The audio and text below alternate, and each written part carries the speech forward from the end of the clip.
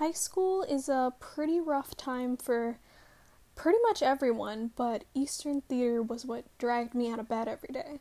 For most of sophomore and junior year, I woke up either wanting or planning to die, and doing the show helped me get out of bed and have things to look forward to. When when my grandfather passed away, I ended up being homebound, and it was the friends I made in the cast and especially stage crew who checked up on me and hung out with me, and I think it's the friends you make here that truly make the Eastern Theater great.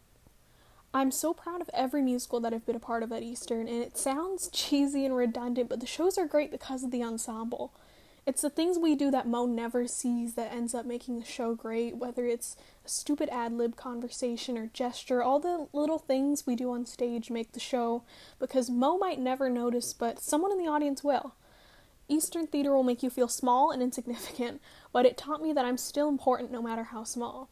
So I'd like to thank the cast and especially the crew for a great 4 years. I genuinely never thought I'd make it this far, and I couldn't have done it without every backstage ritual and 11 o'clock nights with tears and pizza. Thank you.